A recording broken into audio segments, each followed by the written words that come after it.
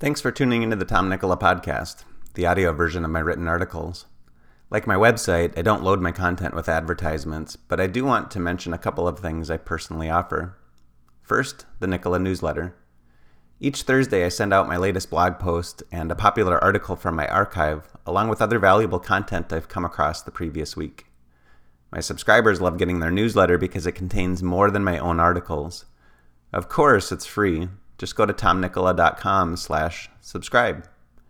Second, when you're ready to get serious about your health and fitness and want an efficient and effective program to follow, join Vigor Training. You get access to all of my workout programs for just $29 per month. Learn more and join at tomnicola.com/vigor. On to the article. How to stop shitting yourself. I should eat healthier. I should exercise. I should get more sleep. I should spend more time with my spouse. I should... Sound familiar? If so, you're human. We all have areas of our lives where we should make one choice, yet we choose another. You dwell on what you should have done or not done and should on yourself. The more you should on yourself, the more frustrated you feel. The more frustrated you feel, the less likely it is that you'll actually do what you should do. In this blog post, I'm going to show you how to stop shoulding yourself. Let's jump in. Where do you get your shoulds? Shoulds come from the gap between what you've chosen to do and what you need to do to get what you want. For example, you might want to lose weight and you know you'd be more successful if you didn't buy junk food to put in your cupboards. But you buy it anyway, because it's comforting to have it in your home. As you unpack your groceries, you tell yourself over and over, I should not have bought this stuff. Or you might want to build a home-based business, and you know to succeed, you have to invite people to come to your class or party. Yet, you listen to a voice in your head that tells you not to reach out to your friends and family for some crazy reason. The gap between what you don't do and what you ought to do leaves you feeling you should do something, but you don't. As your sense of should grows, you start to feel guilty. The greater the gap between what you know you ought to do and what you actually do, the greater the feeling of guilt. Instead of taking action and just doing what ought to be done, most people get rid of the guilt by making excuses. You might say, I need to keep buying junk food because my spouse and or kids want to eat it. To which I might ask, if the junk food is bad for you and you care about your family, why would you buy it for them? You might say, I'm not sure that my friends would be interested. To which I'd ask you, do you believe in what you're selling? And has it benefited you?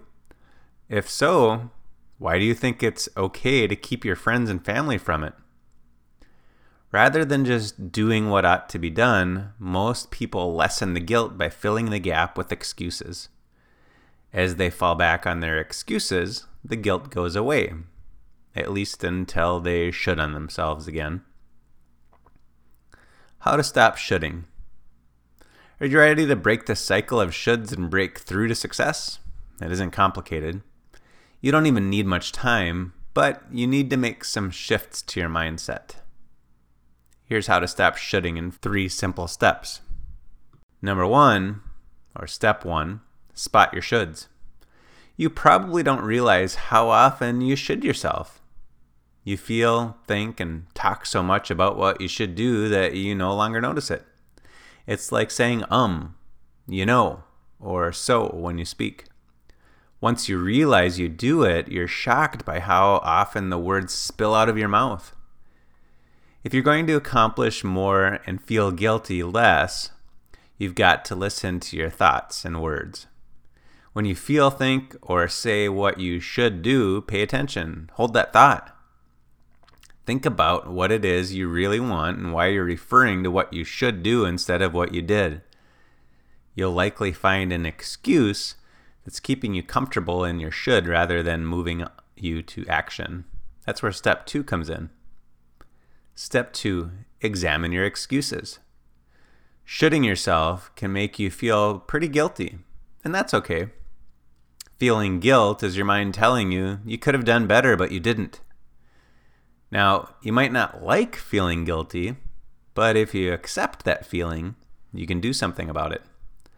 Unfortunately, instead of doing something about it, most people create excuses to justify their lack of action and to lessen the feeling of guilt. Excuses often are tied to your beliefs. Beliefs about what you deserve, what you're capable of, the people around you, and more. Other times, excuses are simply white lies that help you save face. An example, my dog ate my homework. We'll cover beliefs at another time. Right now, I just want you to start examining your excuses. Question them. Do you use your excuses because you don't want to admit a truth about your choices? Do you think your friends will think less of you if they know the truth? Are you naive enough to think they don't already know the truth? Or have you repeated the same excuses so many times that you actually believe they're the truth? It takes a mature person to call BS on their own BS. I'm certain that once you start asking yourself better questions, you won't hide behind your excuses anymore. Without an excuse to point at, you'll be more likely to push ahead with the right course of action. At this point, you know what you ought to do. You've embraced the guilt of not doing it, and you've examined your excuses and called BS on them. You're ready for step 3. Step 3, decide and do. Using the junk food example from above, you can make one of 2 decisions. After you get rid of your excuses, you'll realize there are really only two choices you can make. One choice is to say, I'm sick of shitting on myself every time I go to the store. I've decided I'm going to keep buying the junk food and accept the fact that I'll eat it. But I won't keep going through the cycle of wishing things were different and not following through. The other option is, I'm sick of shitting on myself every time I go to the store. My family doesn't need this junk food, and if I don't buy it, I won't eat it. If my family complains, they can walk or drive to the store and buy their own, but I'm no longer going to sabotage my health nor the health of my family. Going back to the business example from above, you're again left with just 2 choices. One option is to decide, I'm going to live in fear of what others will think of me.